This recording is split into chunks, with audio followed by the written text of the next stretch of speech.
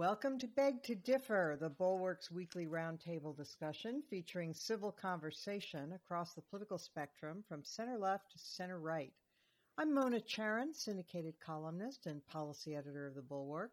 I'm joined by our regulars, Bill Galston of the Brookings Institution and the Wall Street Journal, Linda Chavez of the Niskanen Center, and Damon Linker of The Week.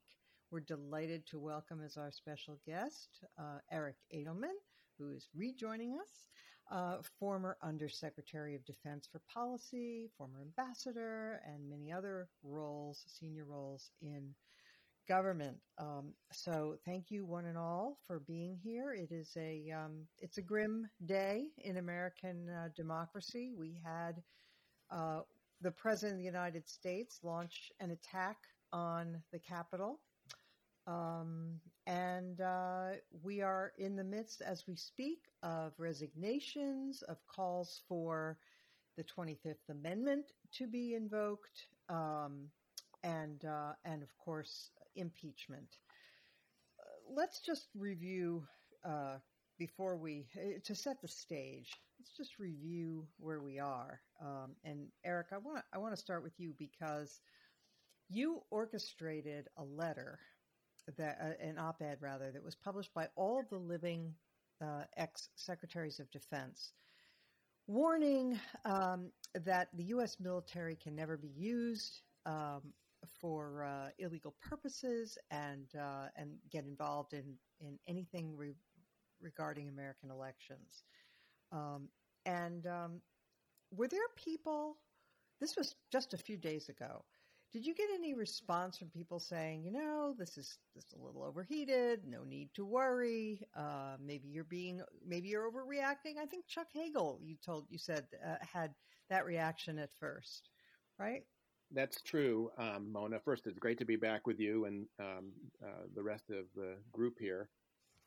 It does seem, the letter was published on Monday, and it seems like a lifetime ago somehow. Yeah. The truth is, once I circulated the letter, which the precipitating incident was actually the column by David Ignatius in the Washington Post on the 26th of December that clearly indicated some disquiet in the senior military about what they might be asked to do by President Trump. I served as a diplomat in Moscow, and I used to read Pravda and Izvestia to try and figure out what is going on and what was going on in the Kremlin at the time. And it's a habit I've never been able to break, so I read the New York Times, Washington Post, and Wall Street Journal every day, similarly trying to decode what is going on. Yeah. And the Ignatius column was pretty clear to me was coming either directly from General Milley, the chairman of the Joint Chiefs of Staff, or from people around him.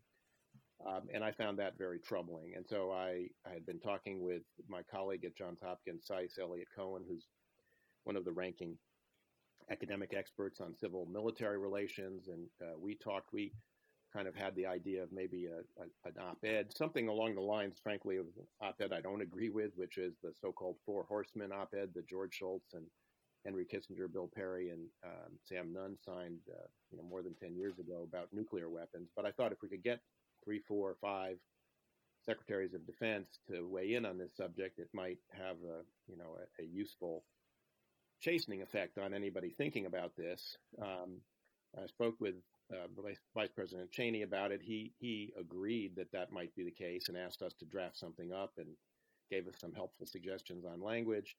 When I finally started circulating it, which was not until New Year's Eve's day, I started getting back very quick acceptances by secretaries. And by kind of late afternoon of that day, we had 7.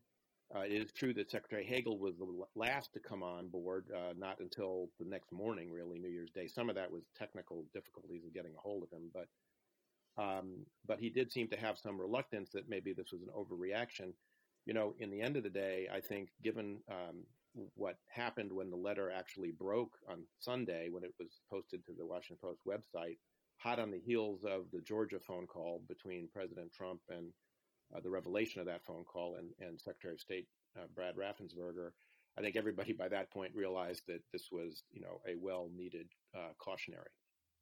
Can I ask you, based on your experience and your tea leaf reading, I mean, there has been talk in the last 24, 36 hours of a so-called soft 25th Amendment. That is, that even if the 25th Amendment isn't technically being invoked, that the Pentagon would not take direct orders from the President of the United States right now, but would look to Pence and or others. What do you make of that? Well, I think it has a little bit of surface plausibility in the sense that if you look at the statement Acting Secretary Miller made last night about the Pentagon providing the D.C. National Guard to to Mayor Bowser and to the Metropolitan Police to help restore order on the Capitol and clear the Capitol complex.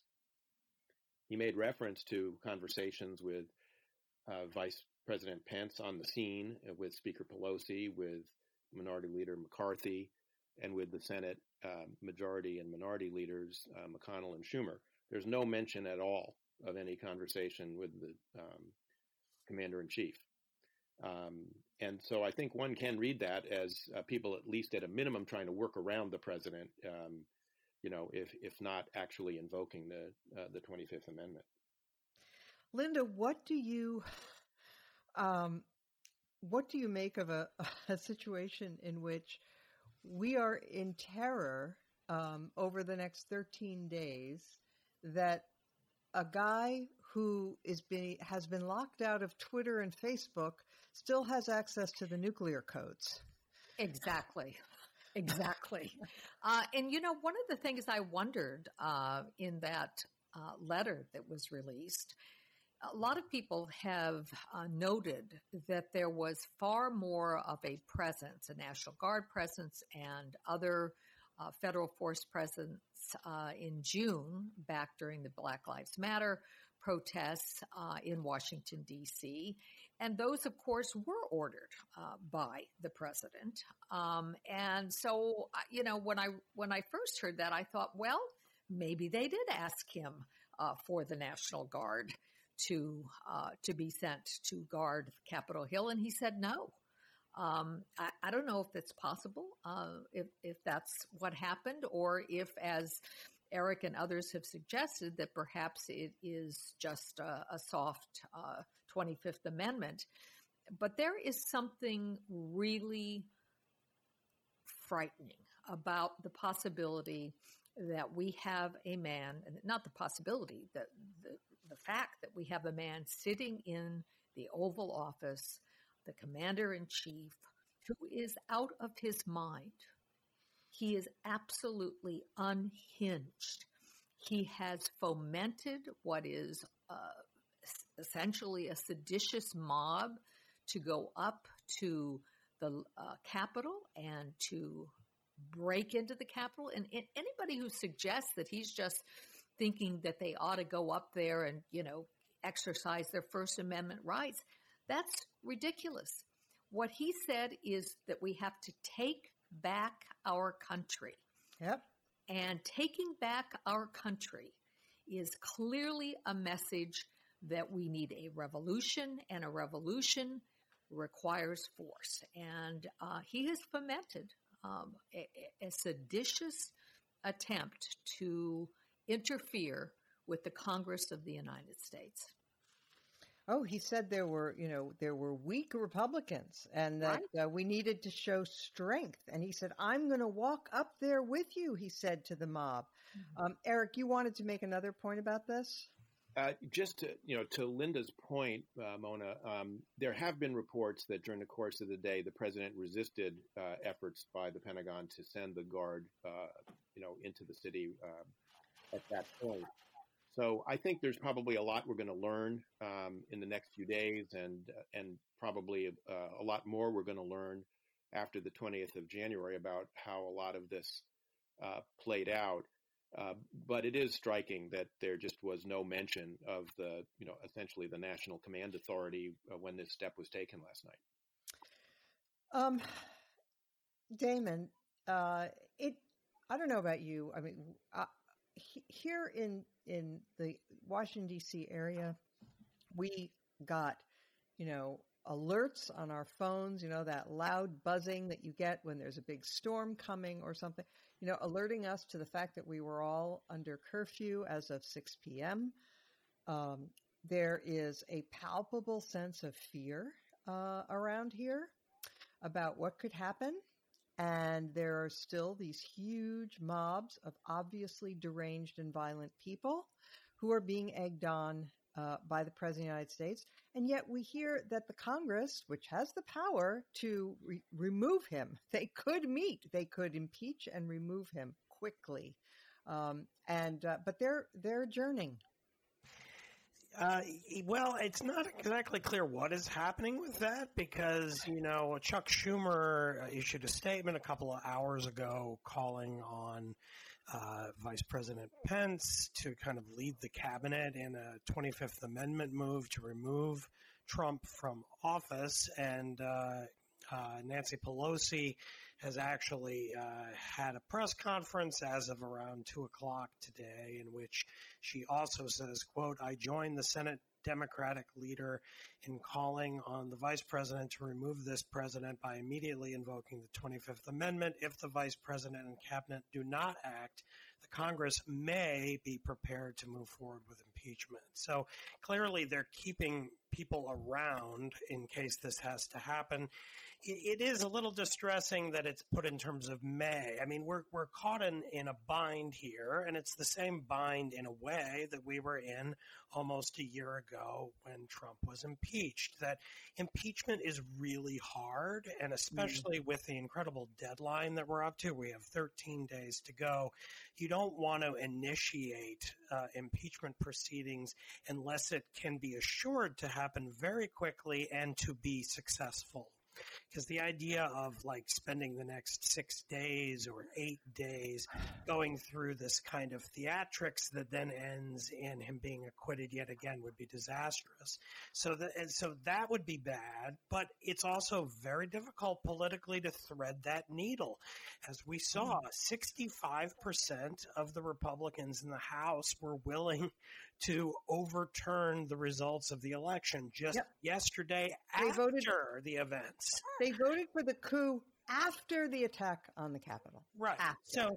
So if that's a gauge of Republican sentiment, then, there's no guarantee that there would be enough Republicans to go along with removal. And the fact that Elaine Chao, the transportation secretary, resigned today as well, one would presume, that was done in consultation with her husband, the Senate Majority Leader, Mitch McConnell, perhaps on the thought of you don't want to be caught having to make a decision about whether you're going to move against the sitting president for the first time in American history, removing him with the 25th Amendment. So we have this typical thing that we've seen for the entirety of the Trump administration where you have different groups of elites knowing what they really should do, but yet trying to toss the football back and forth to get the other one to do it so they don't have to take responsibility.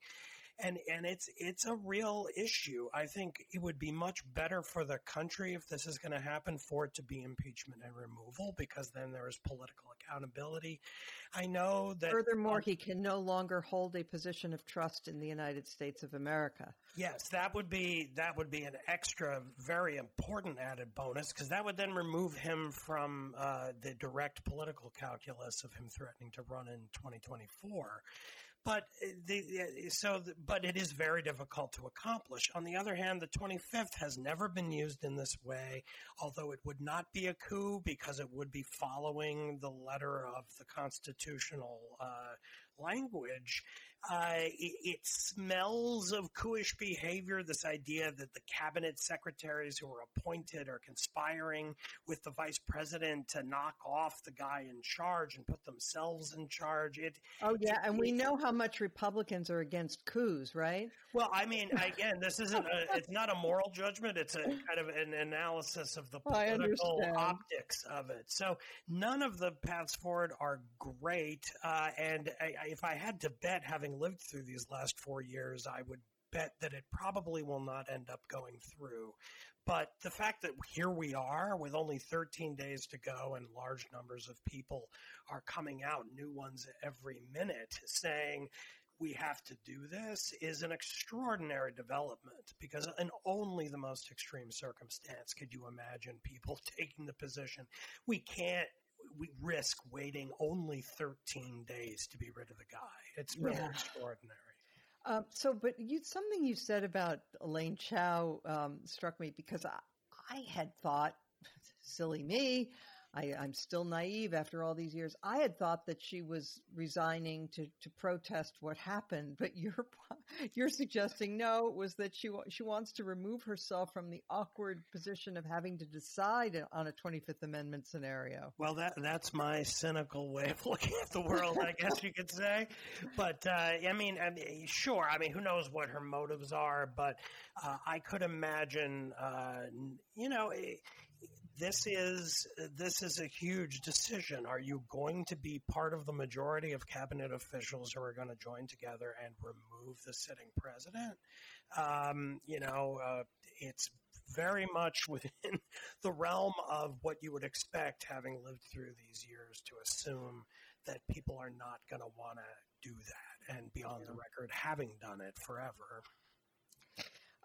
So, Bill Galston, if you'll indulge me, I'm just going to read this statement from Governor Phil Scott of Vermont, a Republican, who sort of laid it out, I thought, nicely. And then I want to hear your views about sedition, the actual legislation. But here's the quote. It's a little bit long. Bear with me. Make no mistake. The President of the United States is responsible for this event. President Trump has orchestrated a campaign to cause an insurrection that overturns the results of a free, fair, and legal election. The fact is, the results of this election have been validated by Republican governors, conservative judges, and nonpartisan election officials across the country. There is no doubt that the president's delusion, fabrication, self-interest, and ego have led us step by step to this very low and very dangerous moment in American history. The fabric of our democracy and the principles of our republic are under attack by the president. Enough is enough. President Trump should resign or be removed from office by his cabinet or by the Congress. That was from a Republican. So, Bill, do you share the caution that some have expressed that you shouldn't shoot at the king unless you're sure you can kill him? I have to say that I do, Mona.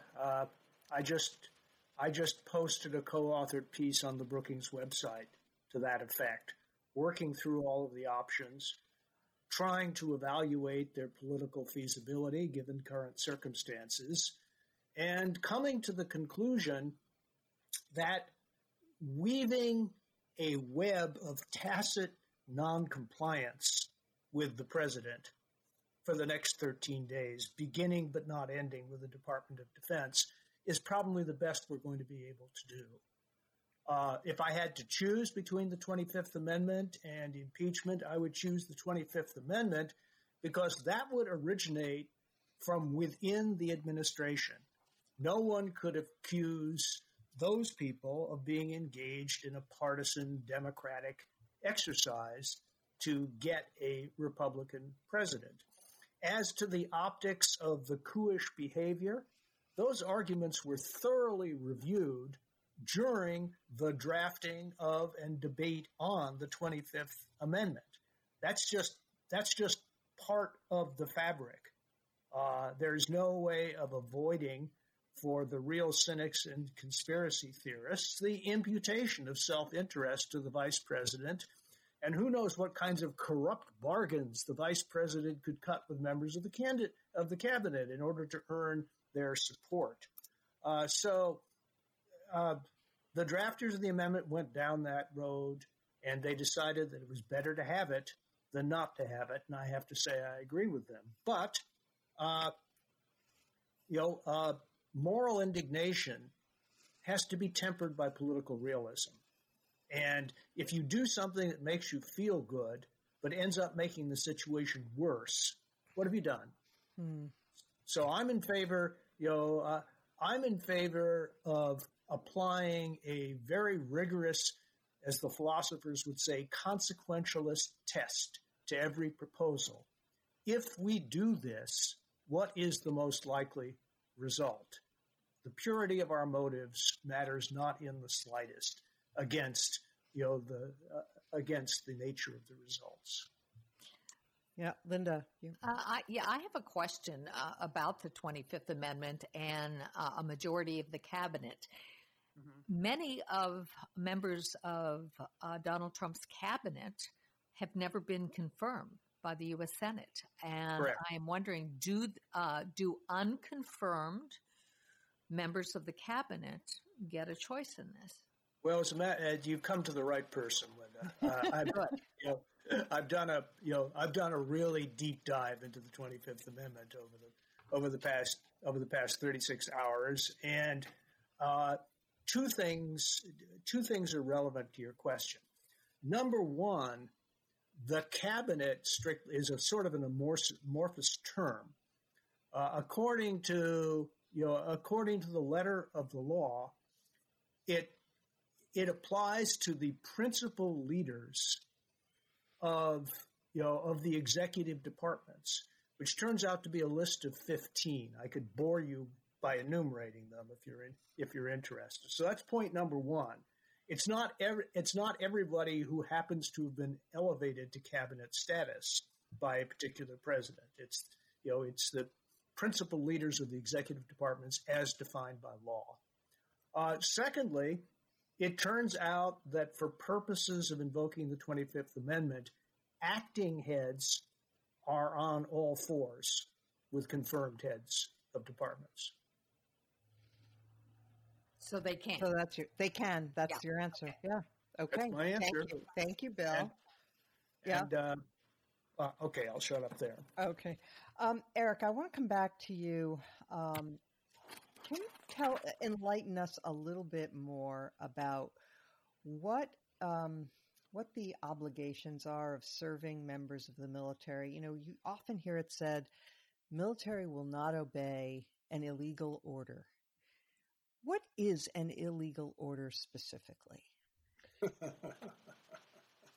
Well, first, let me just stipulate, Mona, I'm not a lawyer and I don't try to play one on TV. So a little bit in the eye of the beholder is the problem. I mean, an illegal order would be something that contravenes the laws of war with regard to, say, proportionality of an attack or something like that.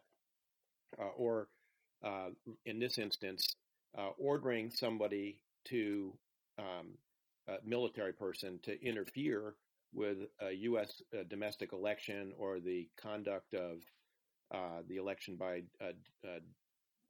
duly authorized election officials. That actually is against the law. So that would be an illegal order.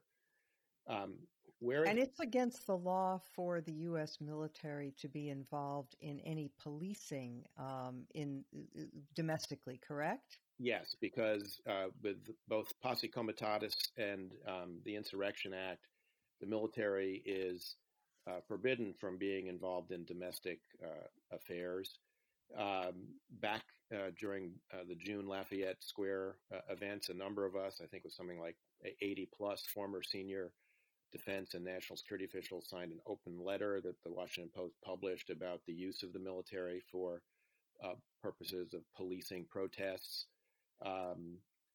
So that's a very major concern. The difficulty comes in, if the president invokes the Insurrection Act, he's got pretty wide scope to do that. Now, I mean, he can't do it if there is,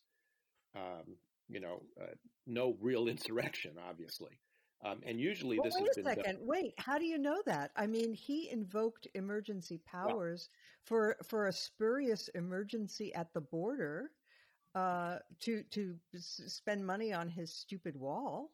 No, you're right. And the point, though, I was trying to make is I think if he did that, if it were, completely fictitious insurrection or one that the local authorities hadn't asked federal help in suppressing, I think you would get pushback from the chairman and the other chiefs and the subordinate commanders. Now, I think, in fact, that's precisely what David Ignatius was talking about in the column that he wrote on the 26th of December, published on the 26th of December.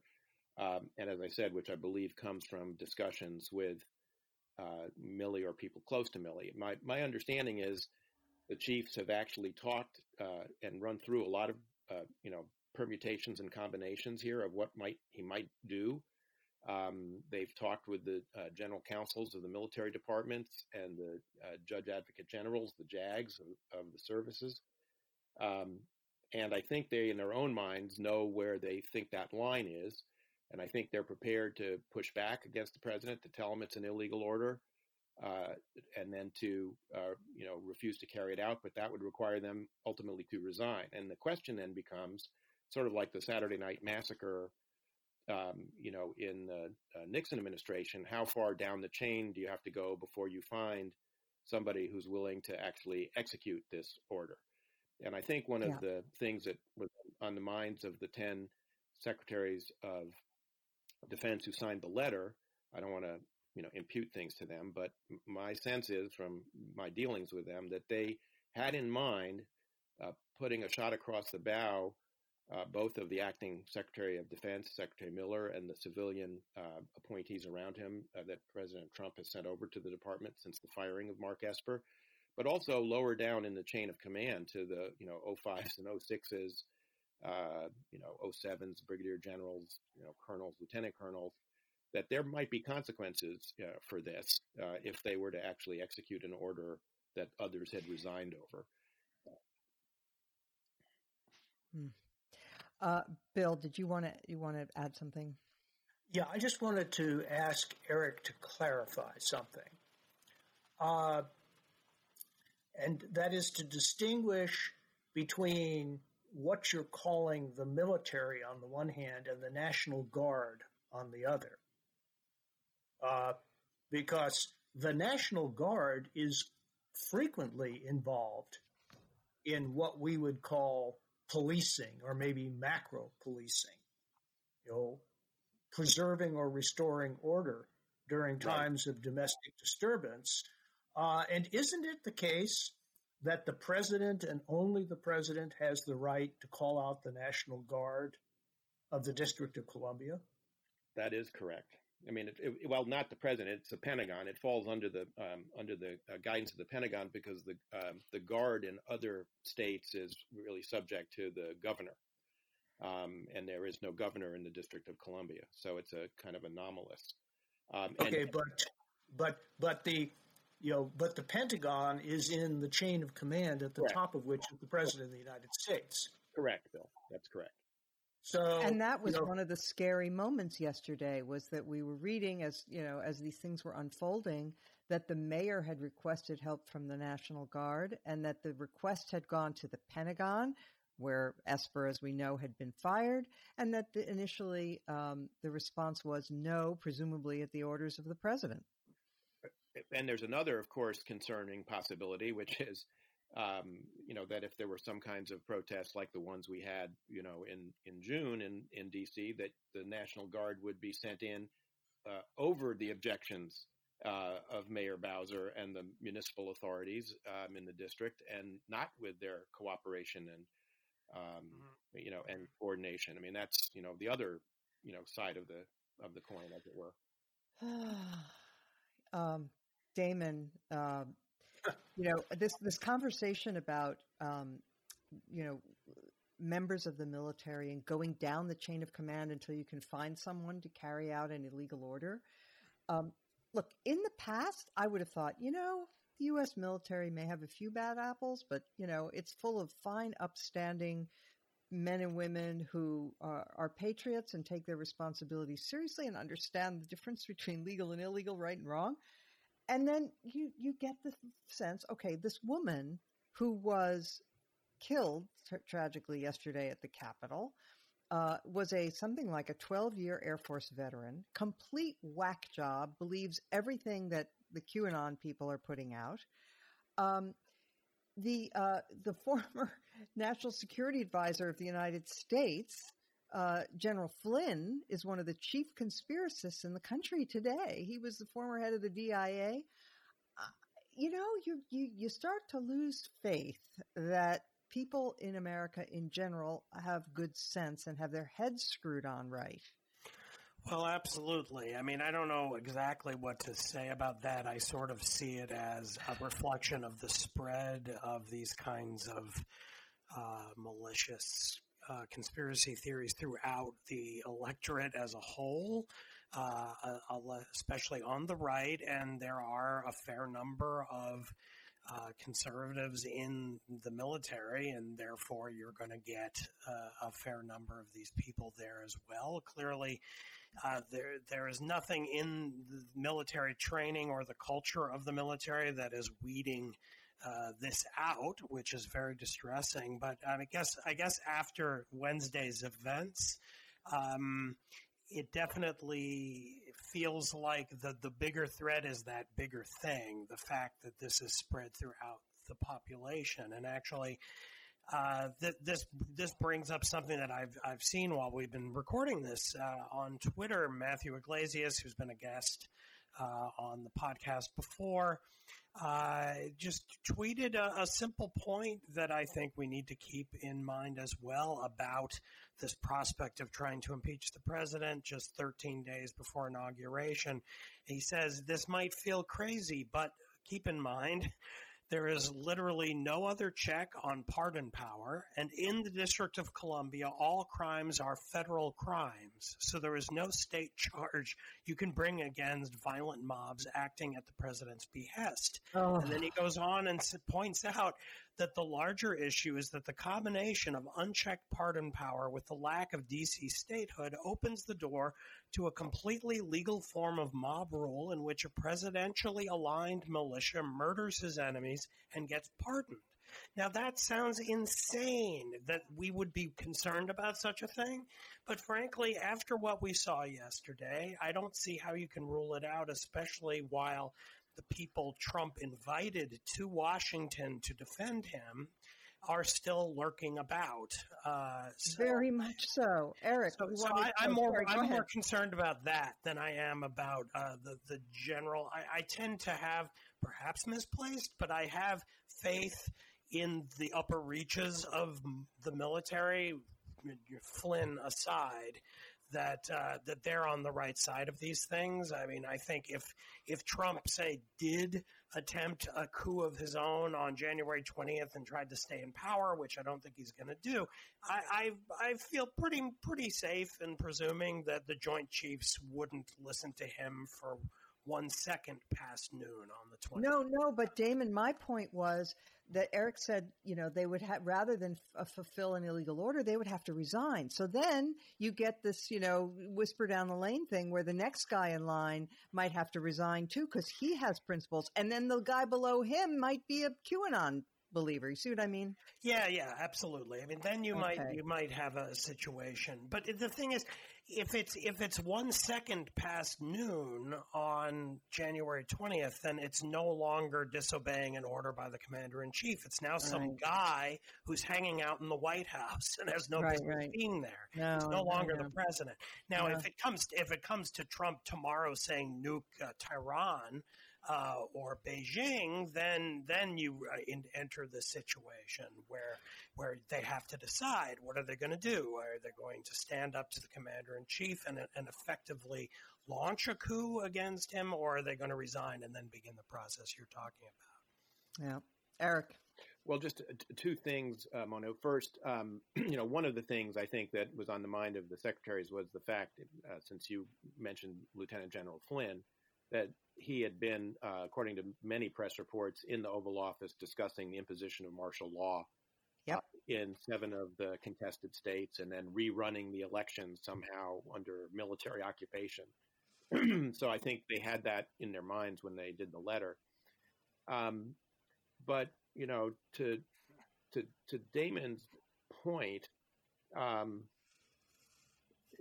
about that Matt Iglesias was making about the pardon power. I mean, before we came on, Linda and I were having a little discussion. I hope that the people who are being charged and the people who they're now identifying who were part of this insurrection yesterday are not just charged with, trespassing and vandalism and destruction of government property, etc., but are charged under Title 18 of the U.S. Code for seditious conspiracy, which carries with it a punishment of up to 20 years, because that's what they were engaged in. And to do less, I think, will be to encourage more of this in the future. Absolutely. And by the way, there's a lot of evidence that this was an extremely well-planned operation. There were sister protests in other parts of the country and at state legislatures. There was a lot of chatter on social media about how to smuggle weapons into the district because the district has strict gun laws. There were trucks with guns and ammunition found. There were IEDs discovered on the grounds of the Capitol. And there were pipe bombs found reportedly found at both the offices of the DNC and the RNC. Linda, you wanted in. I mean, obviously, we're sitting here talking about pardon power. If he stays in office one more day, he can pardon himself. He can pardon each and every person charged, if they are indeed charged, as Eric suggested, with seditious behavior, conspiracy. It clearly was a conspiracy. And by the way, it was in plain sight. The conspiracy happened on Parler, the new alternative to Facebook. I mean, the president may have been banned possibly for life, but at least until his term ends from Facebook. But there are alternatives, and all of this was planned in plain sight.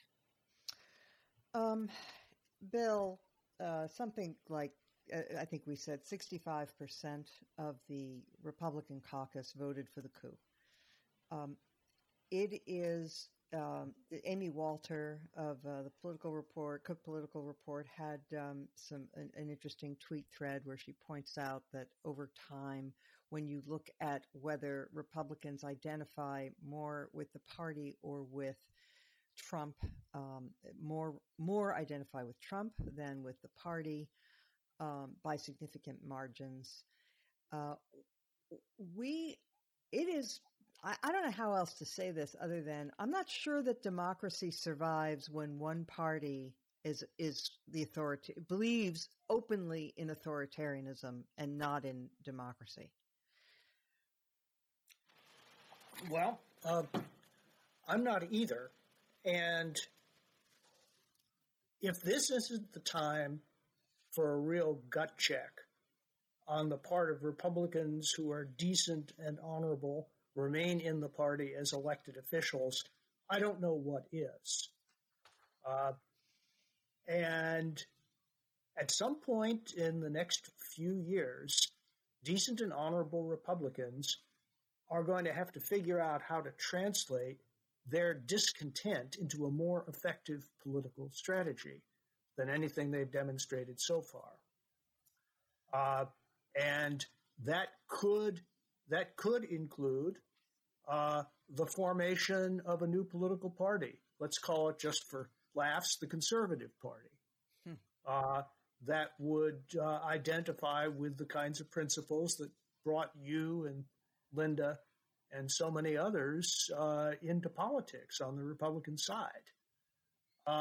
It's clear that if you have a substantial number of people who identify as Trump acolytes first and Republican second, and people who rightly think of themselves as Republicans first and Trumpsters never, are prepared to go along with them, then you're talking about a real danger. The people that you're talking about by themselves, the hardcore, not surrounded by the soft corona of people who, for one reason or another, are prepared to vote as they vote. that hardcore by itself would be an irritant, but it seems to me not a fatal threat to democracy. So I don't think the Trump forces hold the future of the Republic in their hands. I think it's people who have been Republicans for life who actually hold the balance of power. And if they are prepared at some point to do the right thing, then that would make it impossible for the Trump forces to hold office except in some local elections. Damon, there's a view. I held it for about 45 minutes yesterday afternoon.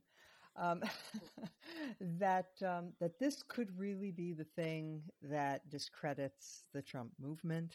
It could be like the bombing of the Murrah building in Oklahoma City, or similar events where an extremist does something that's so horrific that people recoil in horror. And I thought perhaps this might be that kind of a moment. And then I saw that a quick poll, now it may not be accurate, whatever, take it with a grain of salt, but 45% of Republicans said they approved of the storming of the Capitol. Yeah. I mean, I'm very cynical when it comes to the Republican electorate by this point. I think there's been such an infrastructure of media organizations and then political opportunists who have cultivated, with the president being the worst example among them, but with people like Ted Cruz and Josh Hawley being, newer entrants in this. That the idea of that being broken anytime soon, I think, is probably far-fetched. I will say, and I can't believe I'm actually going to say something positive about Mitch McConnell, in looking for any ray of light of something more positive in this mess, the fact that Mitch McConnell began the events yesterday afternoon, Wednesday afternoon, before the debate was shut down by the insurrectionists breaking into the Capitol. He gave a very strong statement at the beginning of deliberations in the joint session of Congress, in which he unambiguously said, enough is enough. The president was in his right to raise objections. He did so. These have been adjudicated in more than 60 court cases. They have been rejected unilaterally. It is over. It is time to certify this election. Now, granted, think of how bad off we must all be now that a statement that anodyne can seem like heroism. However, that is, in fact, exactly where we are. And the fact that the now outgoing majority leader in the Senate was willing, though, to stand up and actually say that in the face of the insurrectionists and the president and all the people who he's been organizing to try to overturn the election is a kind of line in the sand. That if, McConnell can do all kinds of things to contribute to our polarization and animosity and, hyperpartisanship for decades, but at this point, when it came time, the absolute last moment, he did flinch and pull back from it. And that is the beginning of an opening toward what I think you're suggesting, or what Bill was suggesting, that the path forward is toward a kind of separation between those who are willing to go along with this kind of nosedive into outright authoritarianism, and those who say, no, we will not do that, even if it means that the right side of the spectrum will be divided right down the middle, and no one on that side is ever going to win the presidency for another generation. It's a kind of kamikaze mission, but it might be one that out of which something better might be born down the road. And so I appreciated that McConnell at least took that stand. He actually even went further. He said that if the Congress takes the unconstitutional step of throwing out the votes of the states, that it will be the unraveling of our democracy. I mean, so it was a very strong statement. But I'm just going to say I'm not as cheerleading for McConnell as some, because my sense, alas, I mean, it's great that he made that statement, and it was very good to hear, and so on. But over the years, he has done so much to enable and to support and to block and tackle for this president. And it's like he knew what he was doing. He knew the danger of this man to our system. When there was if you can bear with me on an analogy here, there was a small, fire in the basement, and he had a fire extinguisher, and he chose not to use it. And then when the entire building was on fire, he comes with his fire extinguisher and says, "Okay, here I come. I'm ready." It's like, well, now it's not helpful. Now, it's not useless, but it's not going to make that much of a difference. And so I agree. Damn late. I agree. My last point on it would be simply to say that, since Sarah Palin, basically, in 2008, the story of the Republican Party has been trying to ride a tiger, and it continually turns around and eats the person on its back. And, finally yesterday, McConnell said, "I'm getting off that tiger," and at least, better late than never, I would say. Yeah. Okay. Everybody wants in on this. So Linda, then Bill, then Eric. Well, first of all, I should announce to our listeners, because I don't think I've announced this on the podcast yet. I did, in fact, leave the Republican Party. I have re-registered, and I am now unaffiliated in the state of Maryland. And I did it before the insurrection. But it doesn't matter that I've left the Republican Party. What would matter is if some really prominent people left the Republican Party. And my first nominee to do so is Senator Mitt Romney.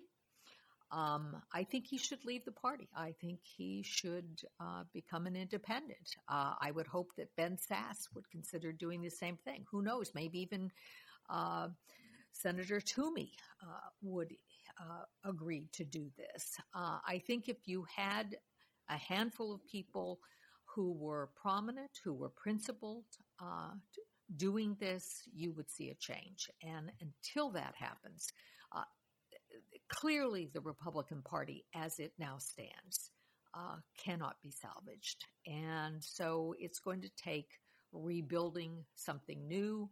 And in order to do that, you have to see people willing to risk their jobs, willing to risk their prominence by leaving the party. My son, the history PhD student, told me that this would be the time to read up on the origins, the death of the Whig Party and the origins of the Republican Party. He recommended Eric Foner, Free Soil, Free Labor, Free Men. I've ordered it. Bill Galston. Yeah, well, this is a political science-y point that may have some actual political consequences down the road. Over the past 24 to 36 hours, there has been a very sharp contrast between Republicans in the House and Republicans in the Senate. Mm-hmm. Right? We're using numbers like 60 to 65%, to characterize the behavior of the House Republican caucus. The relevant number in the Senate is 7. Yeah. That is to say 7 out of 51, which works out to a little bit more than 15%. And that number in the wake of the insurrection was cut in half. Yeah. 7 out of the 14 jumped ship. As far as I can tell, no Republicans in the House jumped ship. Mm-hmm. And a shocking 138 House Republicans voted to uphold the objection to the Pennsylvania slate of electors. So, I think, there are a few babies in that bathwater that I wouldn't want to throw out completely, because I think that a lot of Republican senators, given the opportunity, could be part of the solution rather than part of the problem. The House of Representatives, with so many Republicans from districts where the only thing they have to fear is not fear itself, but rather a primary, I think they're a lost cause. And, like a big pothole will need to be paved over somehow. Yeah. Let me just give the role of shame here, and I commend the very strong editorial by George Will about these guys. But the names are Senator Josh Hawley, Senator Ted Cruz, Cindy Hyde-Smith, Roger Marshall, Rick Scott, Tommy Tuberville, and John Kennedy. And it is a role of shame, and they all know better. Okay, Eric. So two things. One, as a history PhD, your son's recommendation is excellent. Oh, good. Owner's book on the rise of Republican ideology is a great book, even 50, 60 years after the fact of having written it. And Bill has heard me say in other contexts that, I used to be a Democrat. I became a Republican. I'm prepared to become a Whig. So I think, and to pick up on Bill's point about the senators, several of whom got off of this train after the events of yesterday.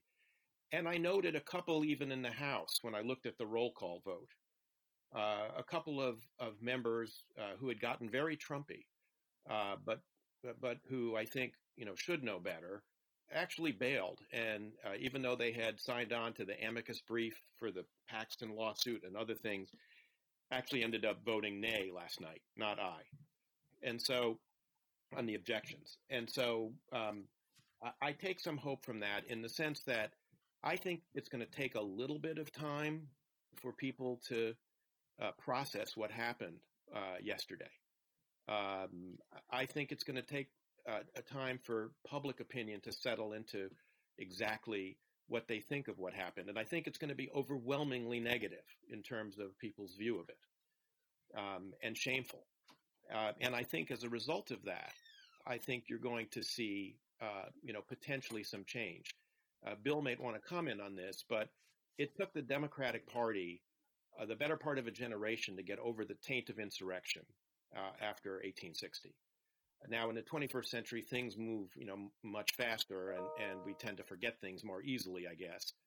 But I'm not sure that unless a lot gets done in the Republican Party in the next few weeks and months, that they're going to get over the taint of what happened yesterday very quickly. Damon. Yeah, the only thing I wanted to add when we're talking about roles of shame, I see here Rush Limbaugh made the following comment on his radio show today. Quote, "There's a lot of people calling for the end of violence. I am glad Sam Adams, Thomas Paine, the actual Tea Party guys, the men at Lexington and Concord didn't feel that way." So, that is, I think, that really is the key. I mean, Rush Limbaugh has been doing this for about 30 years now almost. Mm-hmm. And I remember listening to him in my 20s, driving around in the car, and I would hear him, and you would feel the kind of visceral excitement of this guy who was portraying his listeners on one side of some battle against the evildoers on the other side. And he's just been doing it and stoking it like crazy. He's now in closer with the president than any president he's ever been, in power since he's been doing this shtick. And so he's fully out there pushing this line. And until that stops, I fear there is going to be this seething cauldron of anti-democratic ire just at a low boil and maybe a higher boil as we move down the road. It's very distressing. Yeah, and we should probably devote some time in coming weeks, excuse me, to talking about possible reforms in social media and elsewhere to these unbelievably destructive outlets really for conspiracy thinking and misinformation, and what we can do about that while still maintaining the First Amendment. This is a huge aspect of what we're living through. All right. On that note, we have come to our last segment. So, Linda, let's start with you. Your final thoughts. I'm going to start the shaming process and that you're talking about, because a lot of people are wonder where this all came from, and I want to refer people back to a column that was written by Michael Anton in the Claremont Review of Books, and he wrote it back in September of 2016. He wrote it under the pseudonym Publius, a ridiculous and I think affectation, yes, of sacrificing your life for the greater good. A 3rd century Roman consul who did that exact thing. And let me just, I'll condense it, but let me just read how that piece opened. 2016 is the Flight 93 election. Charge the cockpit or you die. You may die anyway. You or the leader of your party may make it into the cockpit and not know how to fly or land the plane. There are no guarantees except one. If you don't try, death is certain. To compound the metaphor, a Hillary Clinton presidency is Russian roulette with a semi-auto. With Trump, at least, you can spin the cylinder and take your chances. Well, thank you, Michael Anton. Thank you, all of those intellectuals on the right who gave us the seditious action that happened yesterday. Yeah. Eric Edelman. I know you prize civility on the show, but I'm really not feeling that civil after watching what happened yesterday.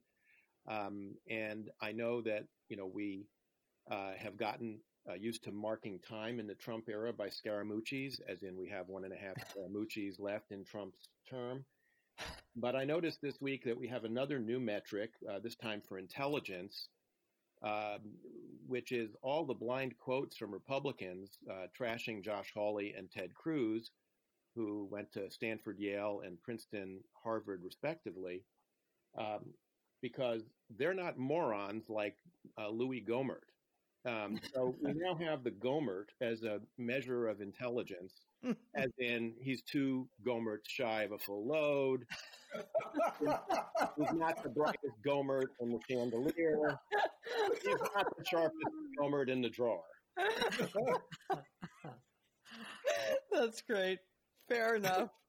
Okay. Bill. I once spent a plane ride with him. Don't get me started. Well, first of all, I want to begin with a note of consolation to Linda Chavez by saying that you didn't leave the Republican Party. The Republican Party left you. To quote Ronald Reagan. Right. Yes, exactly. Thank you, Ronald Reagan. Yeah. Having said that, as an only partly defrocked former college professor, I have a reading assignment for everybody who's interested in the legal framework for the conversation that we just had and probably will be continuing to have for quite some time. Namely, go to the U.S. Code and read the paragraph defining sedition. People who have been talking about seditious behavior in the past day involving the President of the United States may have been thinking that they were talking analogically. They are not. What happened yesterday falls in the black letter heart of the legal code's definition of sedition. And like others on this show, I very much hope that the authorities throw the book at the people who really profaned the Democratic Holy of Holies yesterday, the Congress of the United States, and a plain reading, facial reading of the U.S. Code suggests that the President of the United States is just as guilty from a legal standpoint as any of the actual invaders themselves, and from a moral point of view, more so. Yes, excellent. Okay, Damon. Well, it's unfortunate with Eric as our guest. We, of course, had no opportunity this week to really talk about foreign policy or even the foreign policy implications of what happened this week. But on that note, I wanted to highlight a very good piece by Ann Applebaum that posted this morning on Thursday in The Atlantic titled, "What Trump and His Mob Taught the World About America." Because I do think as tempting as it is when we're going through the spasm of civic unrest at home to kind of fixate on ourselves without thinking about the outside world, there's a lot to be distracted by. We live in a world that is so transparently connected on media. The entire world was watching that with us yesterday, and the lesson has done incalculable harm and will just continue to do so. It's impossible to believe the statements of the Organization of American States, countries throughout the Americas that have suffered coups and authoritarian dictatorships for much of the last century, over and over again, issuing statements hoping for the peaceful transfer of power in the United States. The Brazilian politicians exclaiming that they hope that if Bolsonaro does not prevail in their next election, that they don't face the same thing happening in the United States. How could Beijing or the mullahs in Iran look at what's happening here, or in Moscow, Putin look at this and not smile gleefully at the United States descending into this chaos in our country? It is something it's going to take a very long time to really reckon with. And Ann's piece, though written quickly, obviously, is only the very bare beginnings of that. But for anyone who's interested in that dimension of these events, it's a good place to start. Thank you. That does touch on one of the aspects of this that is so horrifying, is the deep and profound shame we feel that it has come to this, that our country has come to this. I was struck this morning by a statement from the Turkish government saying that they called upon both sides in the United States to show restraint.